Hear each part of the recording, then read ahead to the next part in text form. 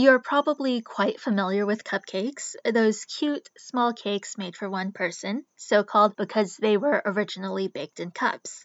The general concept of these cupcakes has been around since the late 1700s, and the actual term cupcake was first used in an 1828 American cookbook. But a different type of cupcake also sprung up around the same time.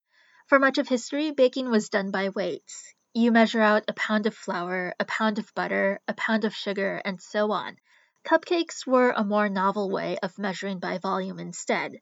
A cup of flour, a cup of butter, a cup of sugar. These cupcake recipes were geared towards the everyday housewife of more frugal means who wouldn't exactly bake cakes every day. Scales and a good set of weights were expensive and take up a lot of space. You would need good justification for buying them, like being a professional baker. But everyone had cups lying around. Sure, cups come in different sizes, and a cup of flour might vary depending on how much you pack into a cup. But the cup method of baking cakes was good enough. You still got a delicious cake at the end, even if it wasn't quite professional quality.